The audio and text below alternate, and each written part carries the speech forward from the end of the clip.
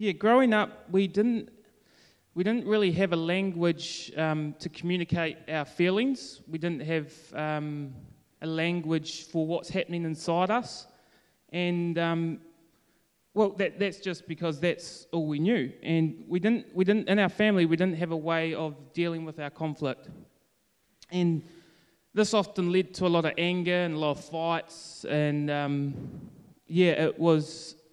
We had a lot of good times, and I'm really thankful for everything that I was given growing up. I had so many opportunities. I always had food, shelter, clothing, and most of all, I was exposed to Jesus growing up. So really thankful for that. But yeah, we didn't have that language, and we didn't have a process for dealing with our conflict. One story of this is our house was an old character house, and it was circular on the inside, so it was all connected on the inside. And Andrew are laughing because they know this. So if we were either in trouble, or we were going to get a smack, or we were going to get in a fight with one of our brothers, the mission would be to get outside of the circle, out the back door, and then onto the street where we were safe. And so we learned how to get to safety, because when you got to the street, no one would come out because we wanted to keep up the good appearance. But the neighbours knew we were all crazy anyway. And because we didn't have this language, we didn't have a way to communicate what's happening inside us, I started to devalue myself. I didn't have worth in myself. I didn't really care about who I was, because I didn't know who I was. And I didn't know what God actually thought of me. This then led to, in my teenage years, started living my own life. I started, partying, boozing, drugs, girls, the whole shebang. And I also learned this other skill called pacifying, which was an interesting one. And that was, I started to keep people happy that I needed to. I started to keep my parents happy. I started to keep people at church happy by turning up, saying the right things, and keeping the good appearance.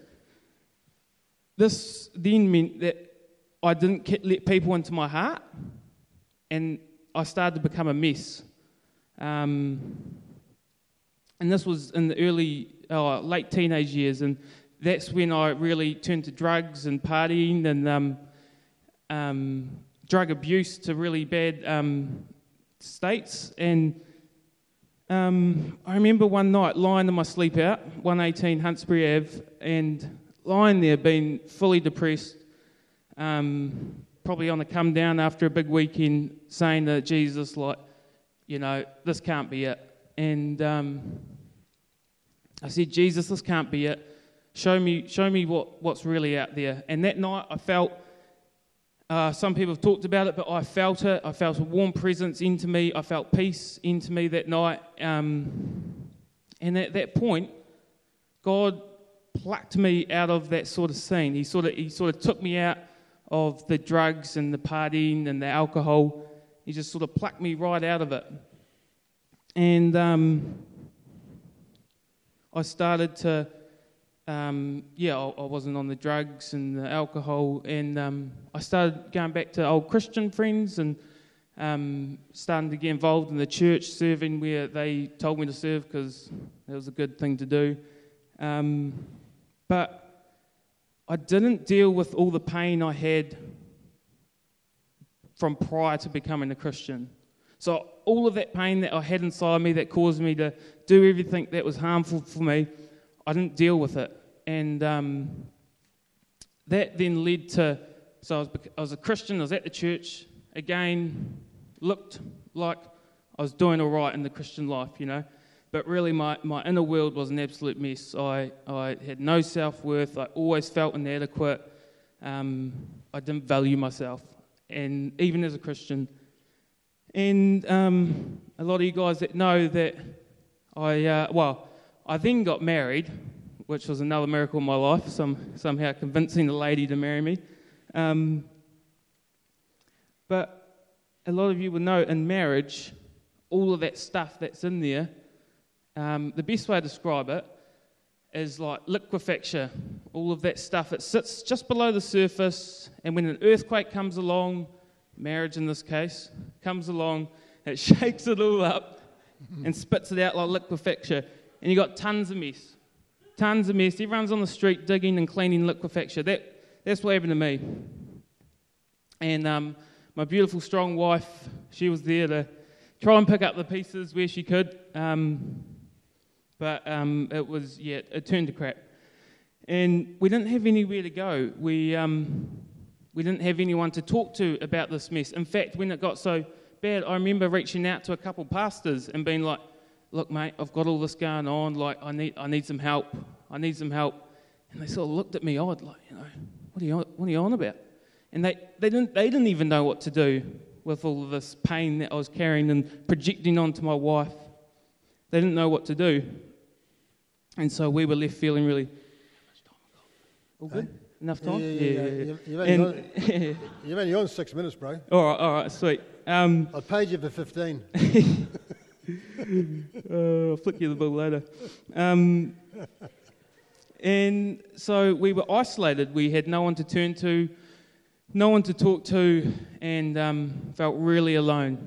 And thankfully, Jeff and Ariana, they'd come across Douglas McConnell as they joined this church, and Jeff said, look, we're probably not in the right relationship to help you with, which is totally normal, but we know this fella Doug that does some work with men, and he'd be willing to see you. I was like, all right, we'll go see this fella Doug. And Doug flicks me a text. He's like, mate, come over now. And I come to meet him that next morning or that week or whatever. And he shared his story with me. I was like, oh, yeah, this guy's sort of getting it. And he invited me after I shared my story. He's like, look, mate, this isn't an overnight fix, but let's go on a journey together. He said, let's go on the journey into your heart. Let's go on the journey of peace, healing, a new understanding of Jesus, and a new understanding of who I am. And I was like, all right, mate, sign me up. And he then invited me into a discipleship group, which a couple of the brothers are here today, where we did all this stuff of learning, pretty much in a very short sentence, learning who Jesus really is. And so the first half of last year was going okay. I was starting to get a language for my feelings. I was able to tell my wife how I'm feeling, which was new, and I was able to communicate and get an understanding what's happening inside of my heart. And then we were starting to deal with conflict and peace. So if you know Doug, he's got feelings chart and a conflict and peace process chart, and he carries them around with him everywhere he goes. And so that's what I started doing. First half of the year, I started doing these things, and we started to get somewhere. Leah and I, we started to have a new language. We say, oh, what's happening for you? How are you feeling? We started dealing with conflict and peace, which was new to me, completely new. And that was going well. That was going good. And it was getting us somewhere. But about halfway through last year, we hit another bit of a wall. Not as bad as the start of last year, but definitely hit a wall, and I couldn't shake it. Something happened in and around our marriage, and I couldn't get past this thing. Like, I kept reacting, I kept projecting. I couldn't hear my wife. Like, she'd try to say things, I just couldn't hear her, and I just kept reacting. And then I was like, Doug, mate, what's going on? I think Leah's the issue here. And then he's like, no. No. And then he's like, mate, I think we've got trauma going on. I'm like, what do you mean trauma? And he's like, yeah, trauma. I was like, wow, I haven't been to war, or nothing that bad's happened to me. And he's like, nah, mate, trauma is when your brain is flooded with emotions that you can't comprehend what's going on. I was like, oh, so what do you mean? He's like, well, trauma is individualized, it's everyone has their own trauma. And I was like, oh, okay. And then I started to look back into into childhood, into high school, into different stages of life where I faced trauma. And Doug's like, look, he invited me into this. He said, we can either just keep slowly chipping away at what we're doing, which is cool, or we can go into your trauma. And I said, all right, mate, let's go into the trauma. And I remember this, the first trauma session for the rest of my life.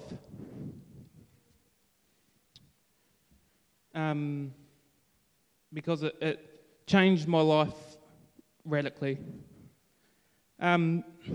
So the trauma was, which isn't actually the most important bit, but I'll give you some context. Trauma was, I was about 4 years old, in the corner of the room, getting beaten, and I was a mess. I was crying. I can't remember exactly what had happened to get to there. Probably, I can't remember. But that's not the important part. The important part was a traumatic event where I couldn't comprehend everything happening around me. And so Doug, we went into this with Doug, and Doug said to me, I was a mess. I was snot everywhere. Les, you'll know this one. Snot everywhere, tears. In my lounge room. Yeah, in his lounge room. Doug's giving me tissues, and then I'm finishing that box, and he's off to get another box, and absolute mess. And he says to me, mate, where's Jesus right now? I was like, what do you mean? What do you mean, where's Jesus? He said, where's Jesus right now? I couldn't work it out. And at that moment, I realised, oh, shoot. Jesus is the one giving me the hiding. I'm in the corner of this room, and Jesus is the one giving me a hiding. And at that moment, I realised that I had formed this untrue version of Jesus. That every time I did something wrong or bad or something to be ashamed or guilty of, Jesus would give me a hiding. So when I did something wrong, bad, or something I wasn't proud of, I'd run away from Jesus. I'd say, no way, I don't want to go near Jesus. He's going to give me a hiding. And so I had this completely wrong version of Jesus. He then asked me, knowing who Jesus is to you now, because that's not who I think Jesus is, but that's how I feel Jesus is, he said, where is Jesus now? In this traumatic event, where is Jesus now? And I'll feel it for the rest of my life, but I felt Jesus come in, hug me, take the blows. He removed me from the situation and said, I love you. And I will care for you. And I'll nurture you. And I'll look after you. You are so cool just as you are. And I'll remember that for the rest of my life because it has radically changed my life. And I knew I'd cry sharing this because it has.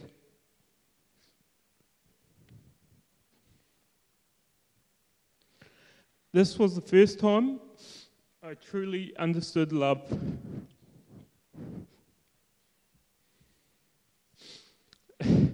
So much so, Leah and I were feeling a bit disconnected the other day, and I said to her, let's do some reconnection questions. So I Googled some reconnection questions, and one of them said, when did you first love each other?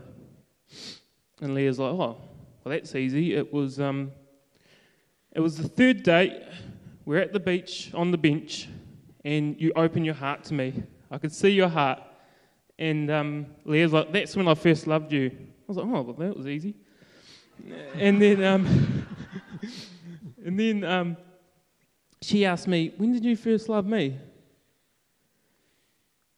And I knew instantly it was right after that trauma session. When I'd first felt Jesus' love for me, I could go home and just love my wife. Yeah. No strings attached. What this means for me now is I get this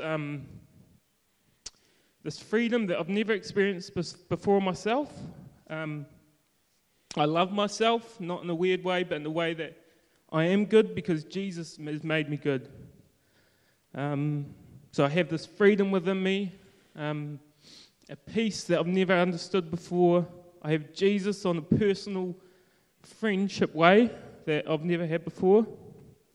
And my hope is that I just get to share this love that I've experienced with my friends and my family. And It's cool, man. yeah, I just got one little bit to share. Along this journey, I've had some people say, "Oh, this sounds a bit fruity." Doing this trauma stuff, they've said, "Oh, mate, what are you talking about? Emotions and trauma. What are you on about?" And the bit that sticks with me is from John 13. Jesus is hanging out with his disciples before he gets ready to go to the cross. And he says to them, he's like, "Look, fellas, I need to clean your feet. I need to clean your feet before I head off so that I am with you."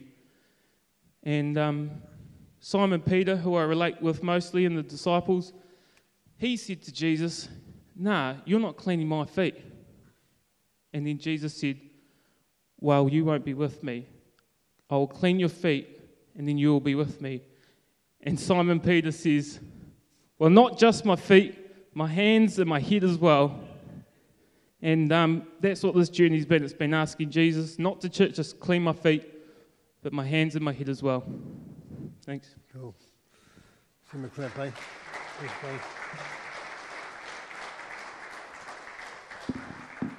Can someone give him some tissues? What Paul didn't say is that there were streets that Paul couldn't drive down in Christchurch because of his trauma. The streets he wasn't able to drive down. If he drove down those streets, there's memories of the things that he'd see in those streets that he just couldn't face. So he wasn't free. What does Jesus say? He's come to set us free, eh? Musos, can you come and give us another couple of songs? Today I want to touch on miracles flowing from each of us. Let's pray. Thank you, Jesus, that you're awesome in power. And Lord, you long to bless us. Lord, you look upon humanity and you see the pain, as we heard in Paul's story. Lord, you long to come. And Lord, there's a work that you do with that. But there's a work that the body of Christ is called to do with that as well. We're to join with you in working through what it means to walk with the pain of humanity. So God, we pray that we just invite you to come. Lord, we're in a world that's is seemingly becoming even more shaky. And anxiety and all these things that come out of it.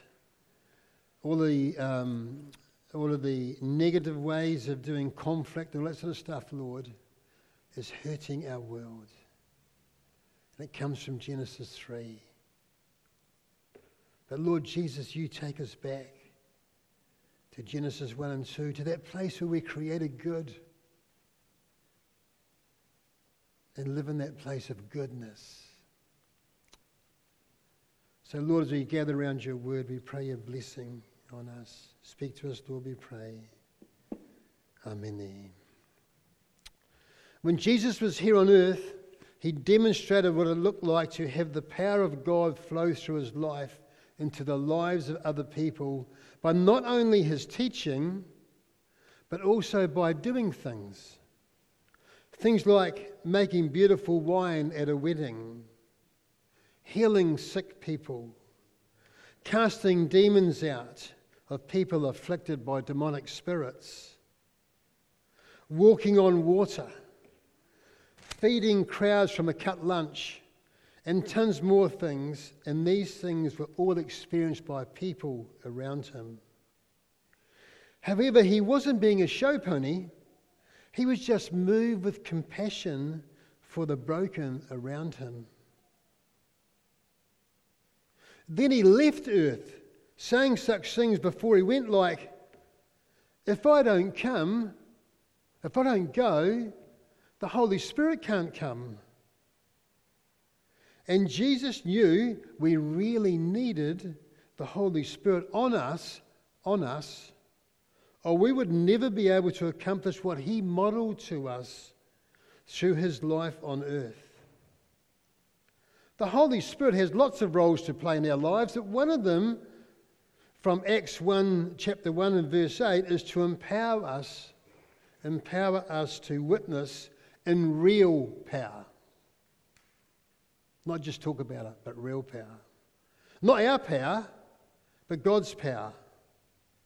The intent was that the Holy Spirit would come upon Jesus' disciples, and they, along with disciples of today, would demonstrate the power of God flowing through our lives into the lives of other people, just like Jesus did. The exact same way. It didn't take long for the early church Jesus followers, and I call them Jesus followers, not Christians. I call them Jesus followers, to function in this way. If the first two chapters of Acts are about receiving the Holy Spirit, in chapter 3, this demonstration of the power of God flowing through a Jesus follower into another person really comes into being. Acts chapter 3 and verses 1 to 10. Let's read them out. One day, Peter and John were going into the temple at the time of prayer at 3 p.m. There a man who was lame from birth, but like Paul, lame from birth, was being carried to the temple gate called Beautiful, where he was put every day to beg from those going into the temple courts.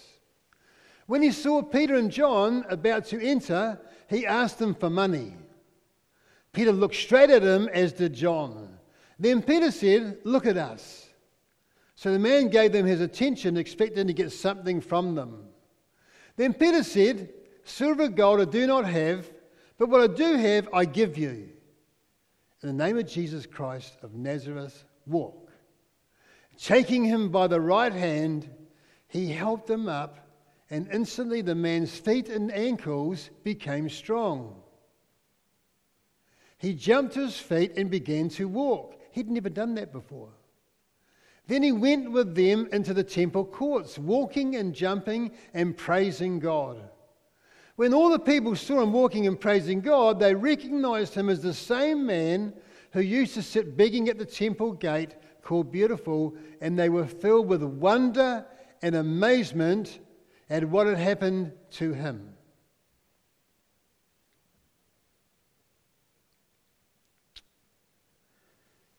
There was a beautiful transaction from the followers of Jesus to a vulnerable person.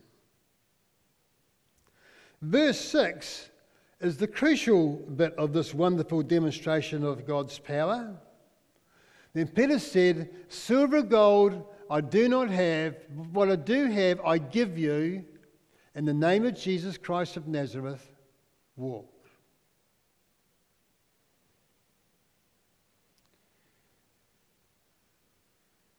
This is the crucial bit of this wonderful demonstration of God's power. Two ordinary men, have just allowed Jesus to flow through them into this crippled man since birth, overlooked by those around him every day, and an incredible miracle has taken place. I wonder how that man felt after this transaction. I'll bet you he would have been at church next Sunday. And I bet you he would have invited some mates like Paul did.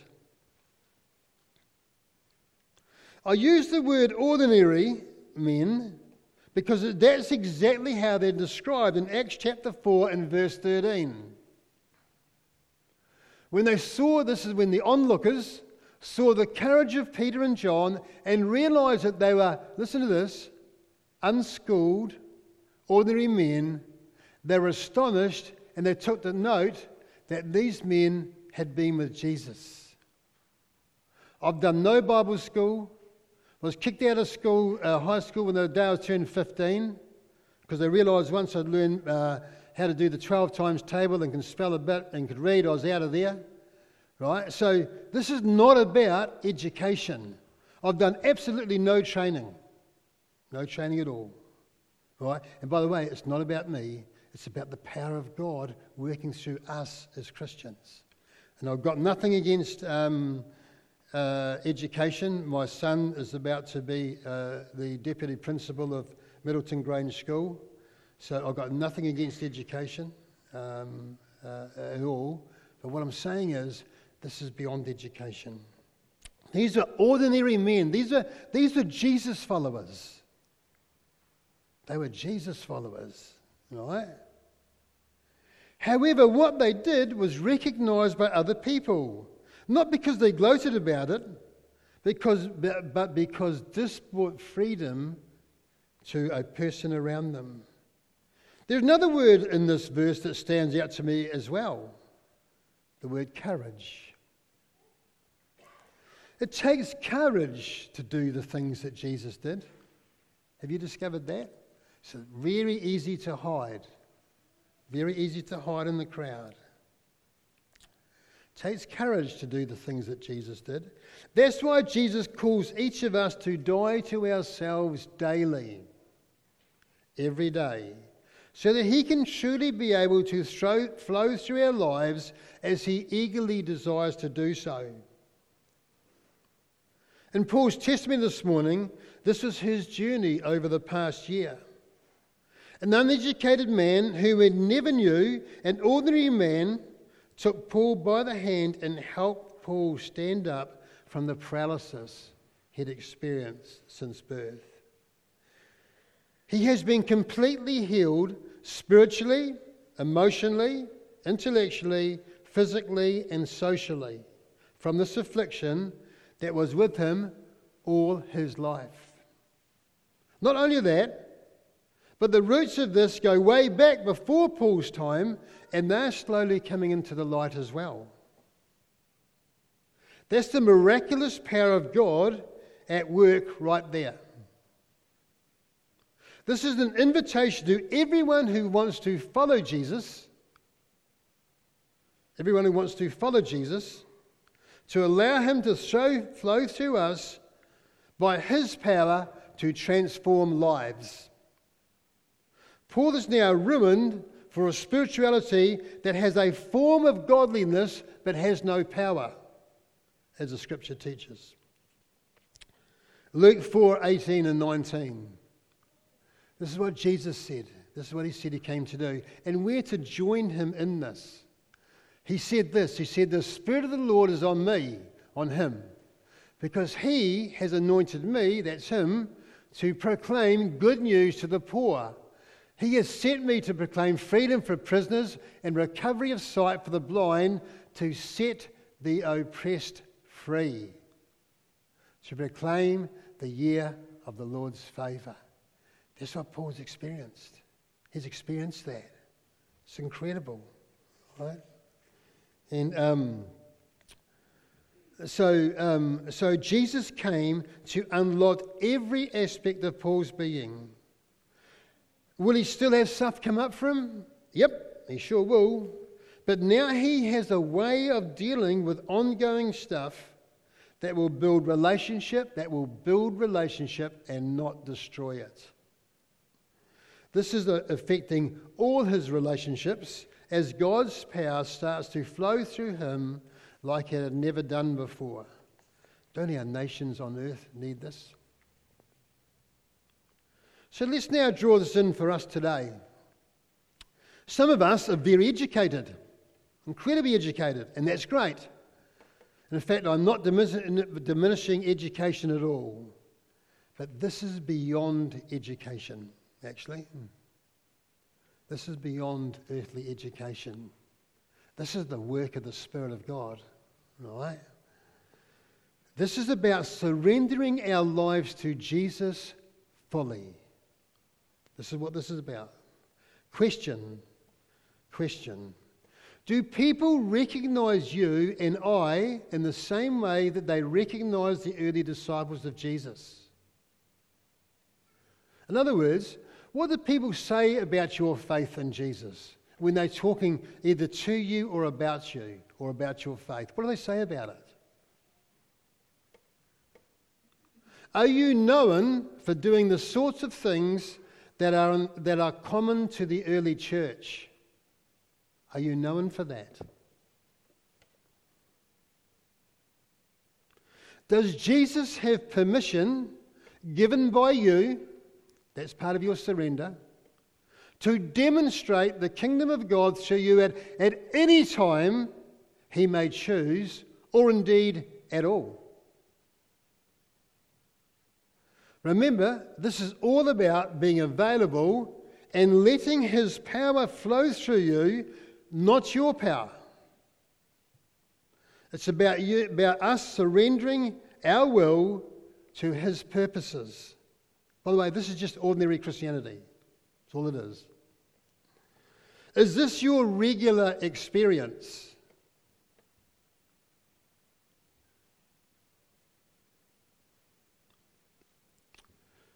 For me, I get concerned about where I am at if this isn't a regular experience that I can't explain, that is happening often around my life.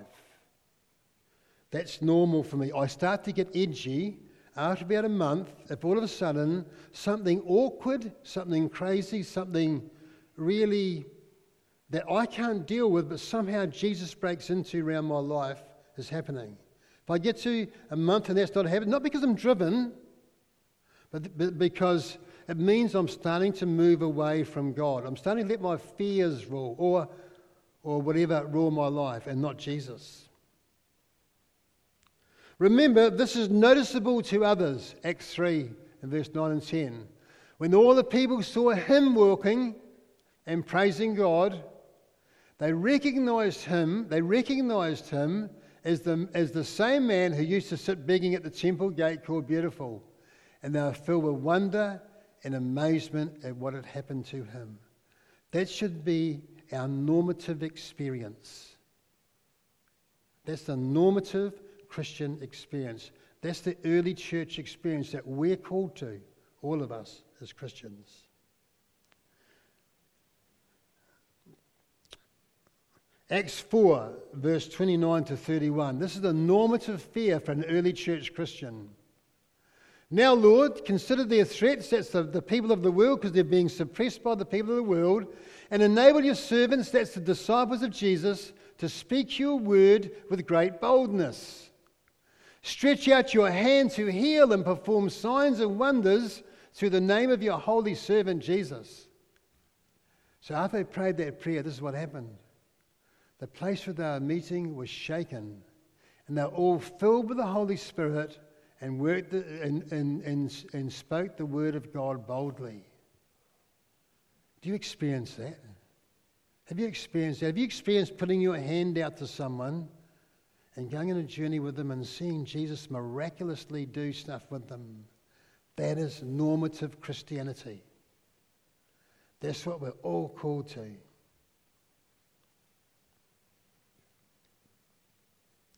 It's much that prayer there is much like my end of year prayer. I'm expectant of the power of God to come on people around me for good. I expect that. I'm expecting it all the time. I position my life towards that. It's not my will, but His to be done. And I already know that I'm going to run into people this year that I've never met before, never seen them before in my life. And God's going to do incredible things in their lives. He does it every year. Why? Because I've surrendered to Him and made my life available. He has my life. So let's just finish with some of the things that hinder us. And then we'll offer prayer. If you want prayer for this, then you come forward. I've got one or two people that will pray, and Rod's on holiday, but he'll come and pray. This is his first day back, he said. So the first thing is, some of the things that hinder us are, one, I'm not a born again follower of Jesus Christ. So everything you've talked about, Doug, this morning would make very little sense, actually. If you're not born again, this will make little sense to you, actually. And if you want to do something about that later, then very happy to pray with you. The second thing is, I'm bound by fear. I'm bound by fear. And I can tell you now, fear pervades the church massively. So when I'm walking with people, one of the things we have to do is to work through the fears. There's massive fears. Massive. Paul had massive fears that he had to deal with. Right? And so we had to go slow and that sort of stuff, but we got there. 1 John 4:18 and 19. Have I got it? Oh, cool. There is no fear in love, but perfect love drives it out. In other words, it's going to be driven out. Perfect love drives out fear because fear has to do with punishment. The one who fears is not made perfect in love. And we love because he first loved us. Is your life surrendered to Jesus? Or are your fears ruling you? It's like, oh, not me, Lord. I've done some work with a pastor last year, and he said that every now and then, about 4 or 5 times in his 20-odd years of being a pastor, the Spirit of the Lord came on and he said, Lord, I'll make myself available to you. You can do whatever you want through me. And then he said, in each time, 5 minutes later, he said, but please don't, Lord. Why? The fears that come up. The fears that rule them. There's fear in this church. There's fear in every church. Are you driving out the fears so you can be used by Jesus? Here's another one. Growing up in a Christian home that didn't model this lifestyle. All we got was teaching and be a good boy. Right? So when I became a Christian, I'd come home and I'd sit down at the table with my wife and kids and I'd tell them what Jesus did today. I'd be biking home and sitting, I'd bike past them and say hello, have a look at him. Next thing, bang, we're into it. So I'd tell my kids about it. The power of God was working through my life the moment I became a Christian. So my kids know when they're going to truly follow Jesus, that boom, miracles will happen. Because that's the biblical model. Right? Growing up in a Christian home that didn't model this lifestyle, you'll think this is nuts. You'll just pop along to church every Sunday and go to home group and you live a domesticated Christian life. You're not called to that. We're called to walk in the power of the Spirit. Bound by my own pain that actually makes me self-centered. All right? So we've got stuff going on inside of us, as Paul did at the start of last year, that we're not dealing with this. We'll just be self-centered rather than Christ-centered, bound by our own pain. Conforming to the ways of this world. So I might be saved, but so distracted by the world's toys that I'm not available for him.